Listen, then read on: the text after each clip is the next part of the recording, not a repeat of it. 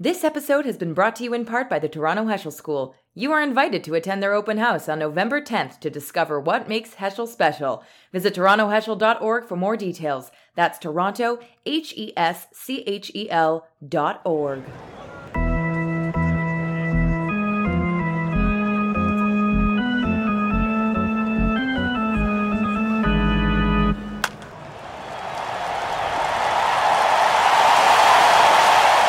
Hey everybody, welcome back to the Benchwarmers, your bi-weekly look at the world of juicy sports. Gabe, how you doing, buddy? You know, I'm doing great. It was my birthday this week. It was a lovely time. Thank you. We are nary a month from Hanukkah.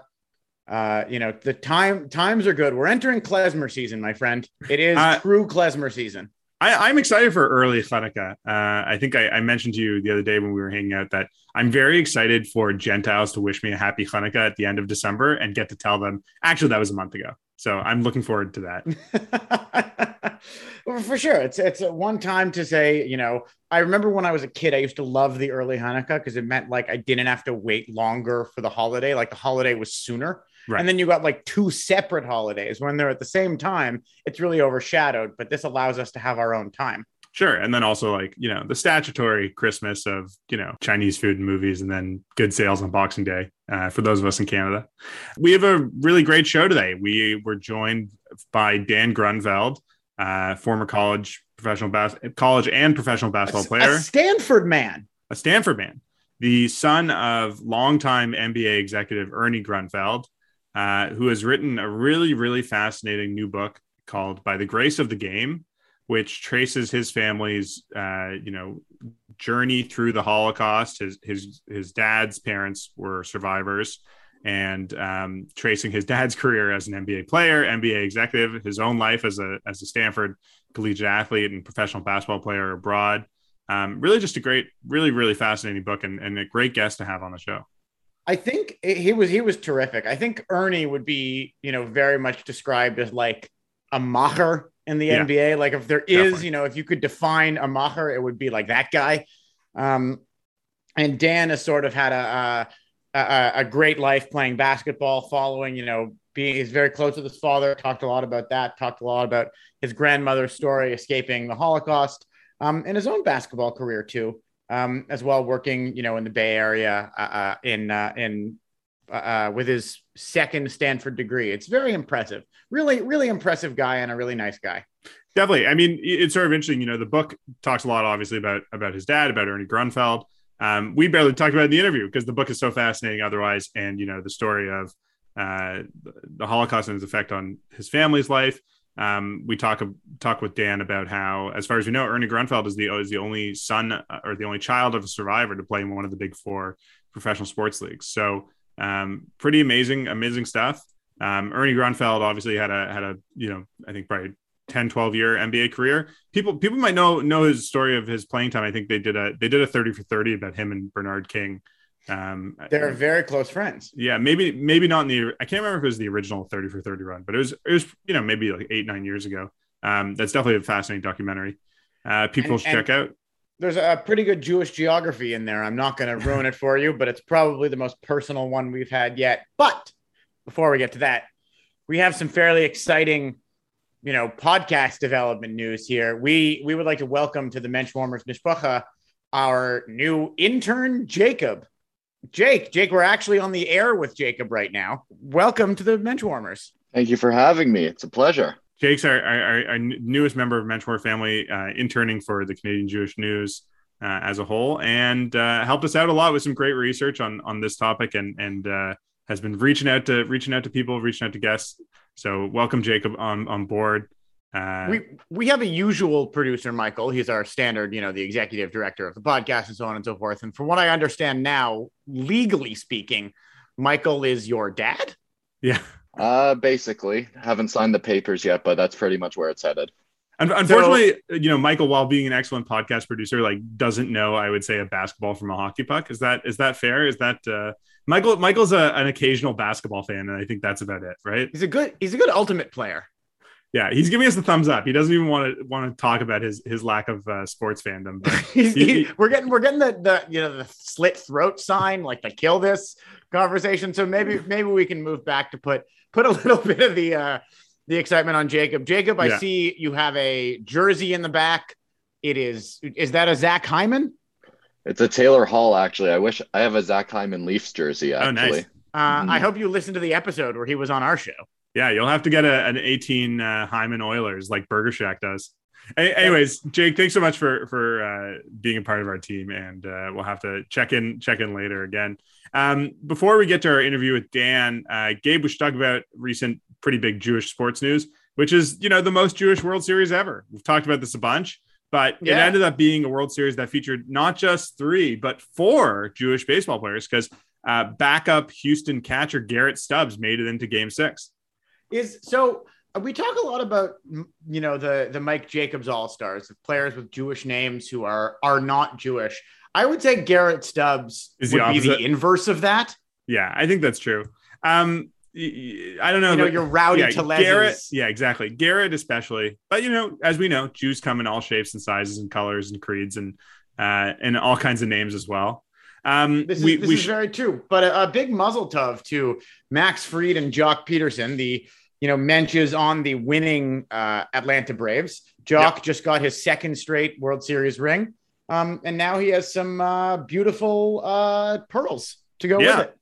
I think Jock sort of stood out as one of the biggest personalities on the Braves team, wearing his pearls and, dyed blonde hair, smoking cigars right after the victory. That was pretty great.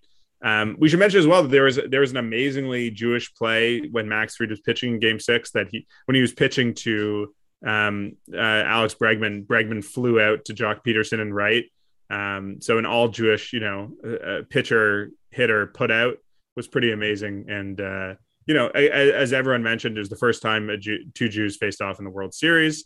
2 more Jewish World Series champions. Obviously, Jock Peterson already had one, but just a very all in all Jewish World Series. And I think you could see the amount of cavelling online for Jewish sports watchers, how meaningful it was to see all this and sort of marking the occasion. Baseball is a sport that's sort of marked by knowing what the history is and seeing this sort of first time ever Jewish face off was I think very important to people.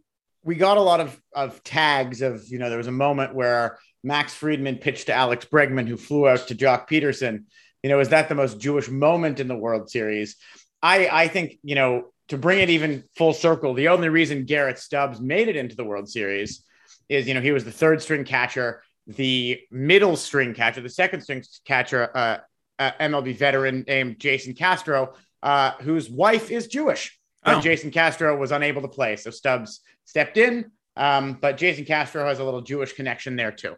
Wow, that's very cool. So it goes even deeper. If you include wives, maybe the Jewish contingent of your average World Series would go up a little bit more. And I don't know if you saw it at the parade the other day, but Jock wrote an article right before the World Series about he wrote a Players Tribune article talking about one of the lines was about hanging out with the pitchers. And the pitchers were asking him why he was on their bus. And he said, y'all are the, I don't think we swear this much on the podcast. Y'all are the MFers who are going to win us a World Series.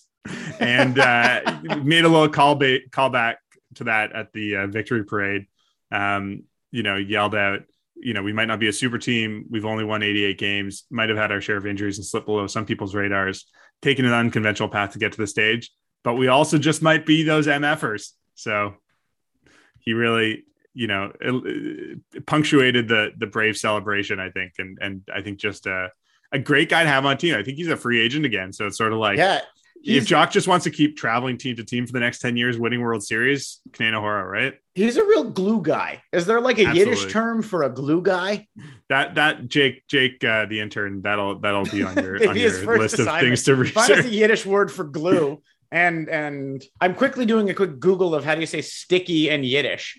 It's just spelling out sticky for me in Yiddish. Yeah, so that's not so helpful. Oh, kleptic. It's like maybe a kleptomania sticks to your hands. Anyway, we're very proud of Jock and Max, and happy to chat about the World Series with them anytime they're interested. But let's get to our interview with Mr. Grunfeld. Why don't we?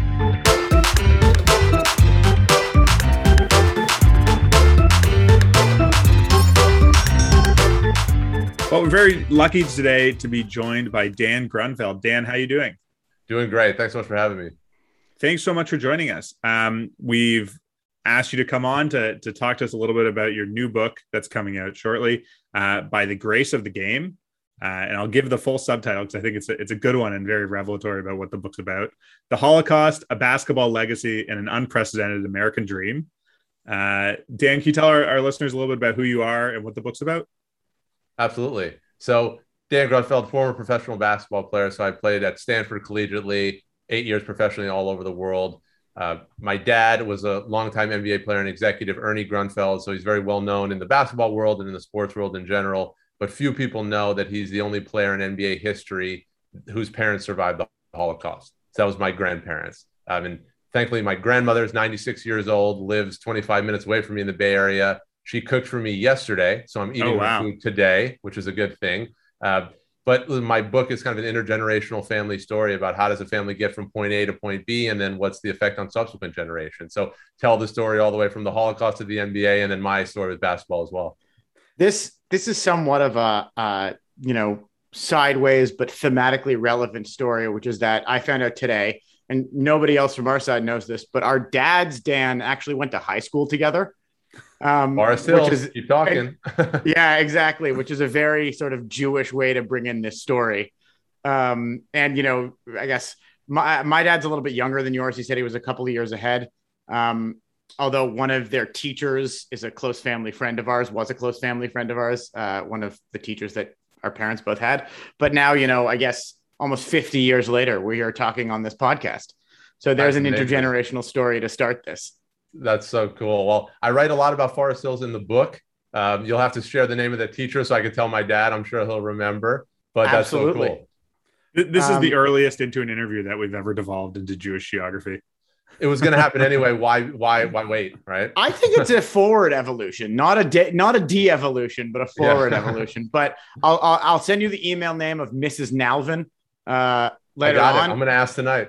Yeah, absolutely. I love it. Her son certainly listens to this show, so he'll be thrilled to hear that. Shout out to the Nalvins. Dan, I'm glad you brought up your grandmother cooking for you, because this book is about family history, the Holocaust, and sports and basketball career as well. But I would say also reads a bit like a recipe book of some great Jewish Hungarian recipes. I won't even try the pronunciation on some of them, but it's just interesting to see that perspective of. I think a perspective shared by a lot of Jews of being fattened up by a grandmother. 100%. I've lived that life. And my grandma, we all think, right, our grandmothers are the best cooks, as we should. My grandma's amazing. And you read the book and you know this, food in my family is really a vessel of love, because Sure. These are the dishes that my great grandmother made for my grandmother before she was killed in the war, right? So not only do we eat it and love it and bond over it, but I think there's a deeper history to it too. So can you tell us a little bit, and again, I appreciate that it's hard to, summarize all these things, but a little bit about your grandmother's survival through the Holocaust and what her journey through that was like? Absolutely. So my grandmother grew up in an Orthodox Jewish family in rural Romania, so on the border of Romania and Hungary. It's Transylvania. She was one of 10 children, grew up in a very happy household. She happened to be visiting a sister in Budapest when the Nazis invaded. And so she got a letter in the mail from my great-grandfather, and my grandmother was with her sister at the time, and it said, "Come home immediately." She packed her suitcases. They were ready to get on the train to come home, and they got another letter that day that said, "If you can, stay where you are." And that's the last correspondence that my grandmother had with her father. The whole family was taken to Auschwitz, and my grandma had a chance to survive. And so she was in Budapest on the run. And Raoul Wallenberg, Swedish diplomat, is known as one of the greatest heroes of the Holocaust, credited for saving roughly 100,000 Jews. My grandmother was one of them. So he issued false documentation, Schutz passes, which saved my grandma for some time. And she also risked her life to obtain 17 passes for other people. So I always tell folks, like, my grandmother's my hero, but she's also a hero. She literally risked her life to save others. She was eventually captured by the Nazis, placed in the Budapest ghetto. And at the end of the war, they saw the Nazis didn't come in the ghetto, but at the end of the war, they saw the Nazis enter with machine guns, and word quickly spread that they were going to exterminate all the Jews in the ghetto. And my grandmother and her brother, who was also there, they ran into an attic space and hid, and they were there for 10 minutes and 20 minutes and an hour, 2 hours. Eventually, nothing happened. Romanian and Russian soldiers came and liberated the ghetto. and my grandmother was freed. And it wasn't until 40 years later, when they made a movie about Raoul Wallenberg's life, that she learned that it was Wallenberg who went to the gates of the ghetto and pleaded with the guard and said, don't kill these people. The war is over. And so he saved her life twice during the war, but it took her 40 years to figure out that there was 2 times. And you mentioned a second ago, I just want to go back to that there's, I guess a legacy of 17 other families that your grandmother helped save, in working on the book, as you look through a multi-generational storyline, did you find any of them? My grandmother wouldn't even be able to find them because they were just people who needed help. She happened to get a note that said there was a long line to get to the front of the doors of the embassy to get a pass. And she got a note that said, you can come to the front of the line, because she had forgotten some papers, and they never took the note from her. So she kept using the note to go to the front of the line and get pass after pass. Initially, it was just for her sisters. So she got 2 passes for her sisters, but why stop there? So, and she told me, because I asked, obviously I did 1.5 years of research. So I just asked every question I could think of. And I said, did you get them for your friends? Who'd you get them for? And she said, some people I gave them to were friends that I knew, and some were just strangers who needed help. And, that's kind of, it would be amazing to figure out who those people were. I'm not sure we'll ever be able to. Moving on a little bit past the war, obviously your grandparents moved to America, and your dad as well, who was born in Romania, moved to America as well. And sort of, it's sort of amazing to think of, one generation surviving the Holocaust, fleeing from Nazis, living out the war in the ghetto, in the Budapest ghetto, and the next generation, playing in front of 20,000 people at Madison Square Gardens and playing basketball around the NBA. That's why I wrote the book. It's a really improbable story. My dad grew up under communism, came to America when he was 9 years old. He had an older brother who was diagnosed with leukemia upon arrival in the States, and he died within a year, which is a great tragedy in my family. And so for my dad, as a kid in New York City in Forest Hills, Queens, he just went to the playground because that's what all the kids in the neighborhood did, to learn English, to make friends. And he just started playing basketball. And it's funny because, I was a basketball player myself, and I grew up so differently. And I speak pretty honestly about that in the book. I grew up with so much privilege. My dad was the general manager of the Knicks. I had examples and resources and all these things. When I was playing basketball, my mom drove me to every game. My dad was working with me on the weekends. For my dad, my grandparents never saw him play basketball until he was a junior in high school. They were immigrants in New York working. And, that I tell the story in the book, they just got a call at their fabric store that said, hey, from my dad's high school coach, said, you have to see this kid play. And he was an All-American high school, college, and the rest was history. And at 6'6", I think probably the tallest Jew in New York in the 1960s. he was amongst them for sure. Listen, he was a big dude. He's a strong dude, and the game just clicked for him. And you talk, obviously you go into your sort of history in the book and how that became you. But, when did you decide, how did your career sort of help itself first to become a basketball player and then to take your shot playing pro and then going to write this book? Did it ever occur to you, maybe you want to go down the executive path that your father did? For sure. So regarding my basketball career, I was born around the NBA schedule, right? Like literally my birth was scheduled to coincide between 2 road trips of my dad. So he could be there for my birth and my bris, right? So, I was literally born into the game. And people listening to this could appreciate that. This is I was expecting you to say that you were circumcised, in the training room at Madison Square Garden. It wouldn't have surprised me. It could have been the trainer doing it, right? They didn't even need a mohel.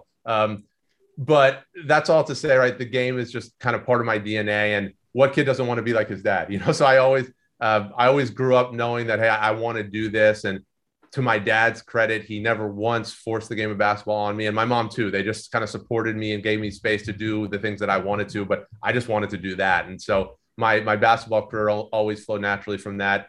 Upon retirement, of course, I always considered, doing what my dad has done for so many years, which is being an executive in the NBA. I went to business school upon retirement and working in tech currently. But listen, the game is always a big part of my life. I have many friends in the industry, and, you never know. Just touching on something you just talked about, your parents and pushing into the game. I really loved the anecdote about your dad showing up in Milwaukee and asking, are there any Jewish women around who might be interested in me? And immediately being set up with, someone saying, oh, what about Larry's or Jerry's daughter? Right. I think she's single, and being set up with your mom. I thought that was a very funny and specifically Jewish anecdote. 100%. That's how it happens, And my dad was introduced to a Jewish family in Milwaukee, when he was drafted by the Bucks, and literally that's one of the first questions. 22-year-old Jewish guy in Milwaukee. Hey, any nice Jewish girls? And my mom's dad was an original owner of the Milwaukee Bucks. This is when it was more of a community, endeavor. Back when you could just be like a successful lawyer and own a part of a team instead of like, you started the biggest software company in the world kind of thing. That's exactly right. So my grandfather, he was a successful lawyer in Milwaukee. And so, yeah, that's right. And so, that was the first name that this family mentioned, Nancy Kahn. Right. And so here we are all these years later. Congrats, I guess we should say, about the Bucks' recent championship. Does that resonate for you? Are you a Bucks fan in your own rooting interest, or has the family tie gone away? I root for the team because I have friends there, and my family has very deep ties there. That's where my mom's born and raised, and I mentioned my grandfather. So I do root for them, but it's, since my dad has been at different teams and we've moved around a lot, I've had a lot of different kind of affiliations, but I was very happy to see the Bucks win it. It was awesome. I want to go back to a second to talking about your dad's sort of upbringing and yours in New York. I'd imagine that his life of basketball on the playground was a little bit more Jewish than basketball is now. Of all the Jews to come out of, New York and Chicago and the cities back then, in the 60s and 70s, it's amazing to know that his parents were the only Holocaust survivors. He's the only child of survivors, like you mentioned. But we talk a lot about on the show that, basketball 50 years ago was fairly Jewish. Mm-hmm. So I just found that to be an amazing story.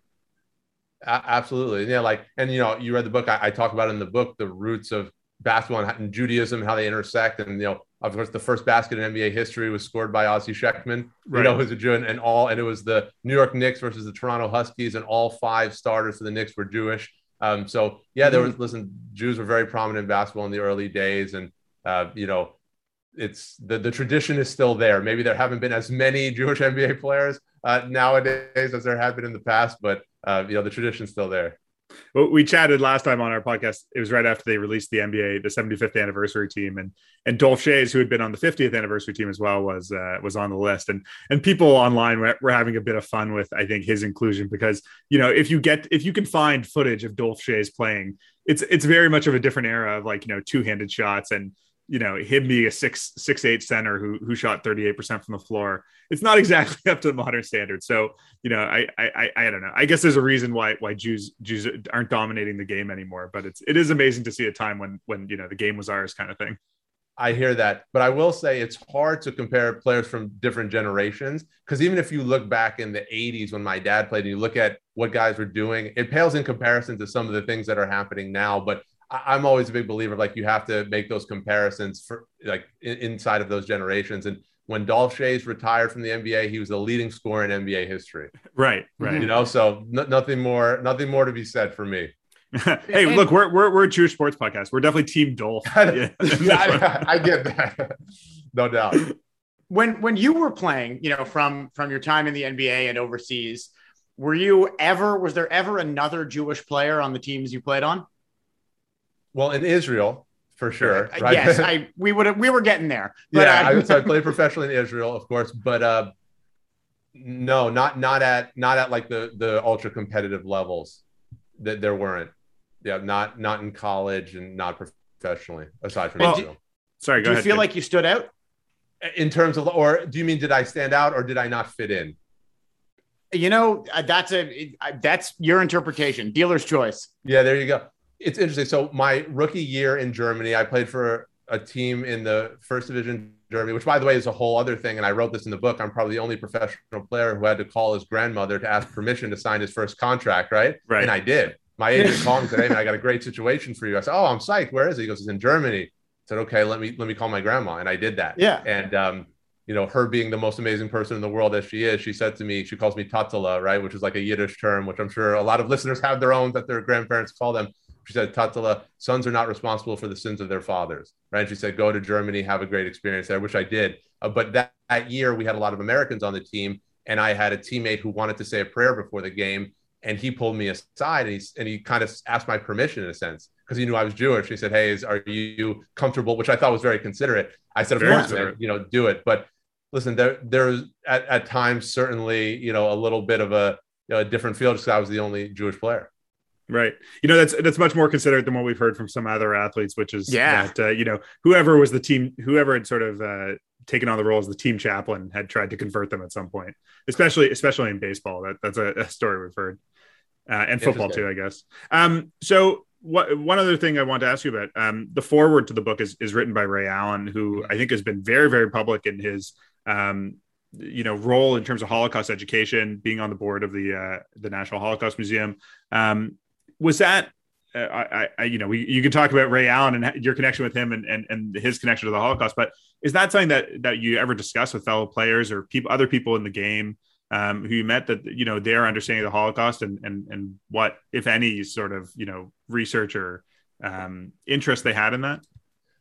It's not something I talked about often when I was playing, and it's not something my dad discussed very much either. I did when I played in Germany. My best friend on the team was German from Berlin. He was a national team player, and he and I had some deep conversations. And I write about this, right, because his family was on the other side of that war, and so he has a history that he carries too. And so we kind of discussed those things, but it's not something I talked about that much. And Ray writes this in his foreword.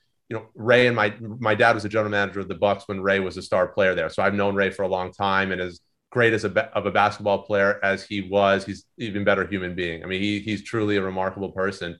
And he didn't know about my dad's parents, and he'd been to our house and they'd spent hours together, and I know Ray well, but it just hadn't been something that my dad talked about much, or, that I really talked about much. And so it was, first of all, amazing for him to step up for my family, for the story. And he's been an amazing advocate of Holocaust education and remembrance, but that hadn't been something that I talked about that much with teammates. I think, I should say, I think it's a really valuable project, and, it's a great story of, an American family, what it means to, where you come from and what that means to someone.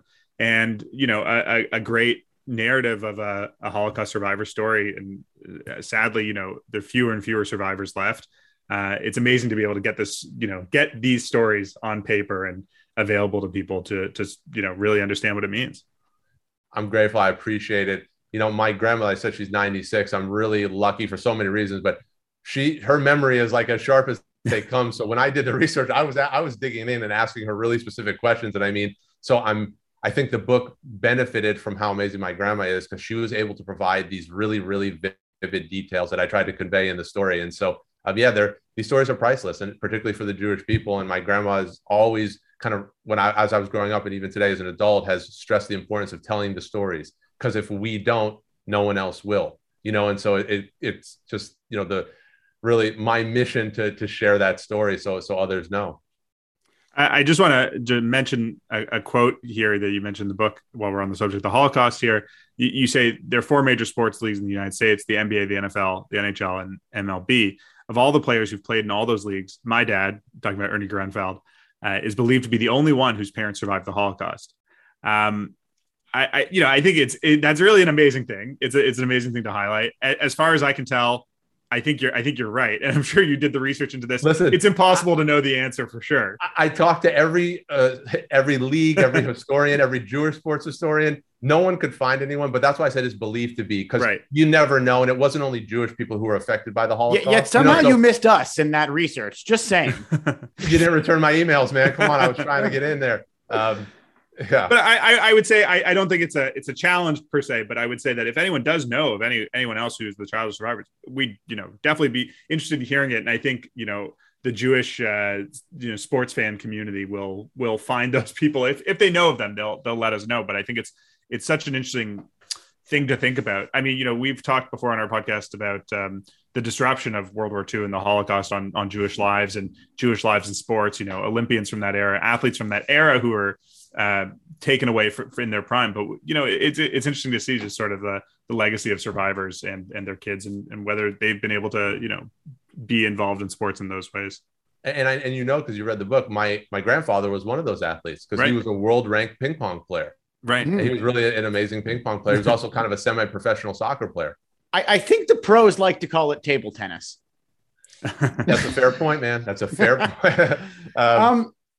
It's very interesting to hear you come from such a legacy of athletics and sports involvement, and something we hear from a lot of athletes and especially Jewish ones is that there's a lot of somewhat of a community pressure to show sort of a maybe powerful is the wrong word, but a more athletic side of Judaism than a lot of the rest of the world seems to see us. Was that something that you or your dad or your grandfather ever lived with? I think I can't speak for my grandfather. I know that my dad was very proud to be a Jewish athlete. He wore number 18 for the Knicks. Right. Obviously that's a very intentional choice. He probably got a lot of fans very quickly that way. Yeah, 100%. Ernie Grunfeld, number 18 for the Knicks. That worked. But yeah, I mean, listen, I think that there always is a little bit of an edge to because of our history. And for me, growing up with knowing what my grandmother went through and, myself experiencing anti-Semitism and kind of some of the stereotypes around Jews not being great athletes. Yeah, you take a person a little bit. And I was actually in a class in college where we were talking about stereotypes of different, groups of people. And when we mentioned Jews, someone said on athletic, and I actually made a comment, because at the time I was, hey, I played for the basketball team. Not only that, I was a first team All Pac-10 player at the time, and I let them know that, because so it did kind of like strike a chord with me. And yeah, listen, we're proud to be athletes. We're proud to be Jewish athletes. Yeah, reading the stories about your dad playing for the Knicks wearing number 18, it's sort of mind-boggling to think that the Knicks haven't really had a Jewish player since. I mean, obviously Amari has converted to Judaism since retiring. And when he first went to the Knicks, that was, I think, the genesis of his interest in his own maybe Jewish heritage and being involved in that. But the failure to sort of capture that audience, I think is sort of amazing because you'd be the most popular Knick, I think, if you were, if they could trade for Denny Avdia or something like that, he'd probably be the most popular Knick on the team. 100%. I mean, huge Jewish population in New York City. Basketball in New York City is a way of life. And so I agree with you.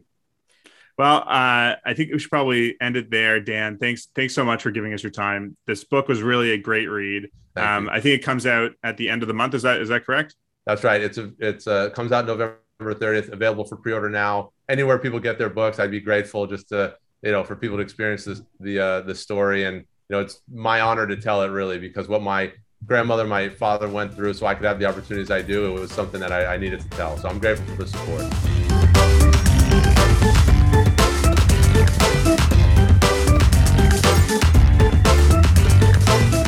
Well, thanks again to Dan Grunfeld for joining us. Really just a great read. And, please check out the Grace of the Game whenever you have a chance. Gabe, there's been some other basketball news on the women's side. I think we should talk about. How did the WNBA finals go for? So unfortunately, our one of our Gadyas, or a well-known goat, Sue Bird, did not win the WNBA championship this year. She was the reigning championship last year. They lost this year. It was won by the Chicago Sky. Which is they don't actually, unfortunately, they don't have any Jewish players, but they are owned by a Jewish man, businessman Michael Alter. He is a commercial real estate tycoon who also is the owner and chairman of the Chicago Sky. So a big mazel tov to Mr. Alter. But it was a very exciting WNBA season. No Jews to celebrate other than the ownership. But good for them. And there might be another Jewish owner coming to the WNBA as well. I mean, there was a story the other day that Drake wants to bring a WNBA team to Toronto, maybe. That would be, hey, if Drake could get involved in the WNBA, I think a lot of people would be very happy with that. Sure. Especially because, he was a big ambassador for the Toronto Raptors. maybe him and some of the Jewish WNBA stars. We could recruit Sue Bird to play for the Toronto team. That would be pretty great, I think, as well. I think it'd be great. I mean, I think the city could absolutely support another basketball team, a WNBA team. Like, look at the way the Raptors 905 has like become a thing in recent years, the G League team. And absolutely. Yeah. But I mean, I think I'm just going to keep naming. You bring in Sue Bird, you bring in Alicia Clark, you make Nancy Lieberman the coach, and we've got the most Jewish WNBA team there is. All right, next time we get Drake on the line, we'll have to pitch that to him. We'll have to tell him about all of this. Yeah. I'd like to mention as well that this episode has been brought to you by the Toronto Heschel School. You're invited to attend their open house on November 10th. To find out what makes Heschel special, visit torontoheschel.org for more details. Is the Heschel School still across the road from Amazing Donuts? I have no idea. I'm going to say no. Have they moved on from Adith Israel? I think Amazing Donuts might have moved on. Yes. Okay. We're getting it news live from our intern that the Heschel School is no longer inside Adith Israel. Yeah, I think that's correct. It's at Wilmington and Bathurst, I believe. Oh, there you go. Did you go to Heschel, Jake? I went to Leo Beck. I know I have friends that went to Heschel though. Yeah. There you go. This is the other kind of Jewish geography. Just literally, where are the Jewish schools located? Anyways, until next time, we're brought to you as always by the Canadian Jewish News. You can read everything that the Canadian Jewish News puts out for free, no paywall, at thecjn.ca. Listen to our great slate of podcasts. You know, we were lucky to be on the CJN Daily last week to celebrate their 100th episode. That was great. If you're listening to this on a podcast app, please like and subscribe to the podcast.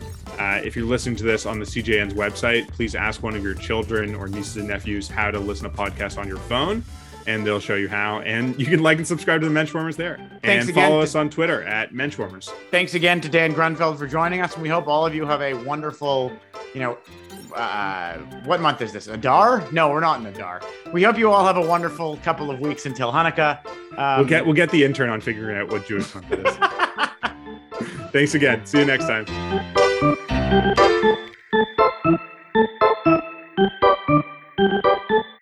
The Limud Toronto Festival takes place on Sunday, November 21st. Limud features educators, performers, authors, activists, and innovators from around the world. The Limud Festival of Jewish Learning celebrates creativity, diversity, inclusivity, and discussion. Everyone is welcome. All tickets to Limud are pay what you can. Learn more at limud.ca.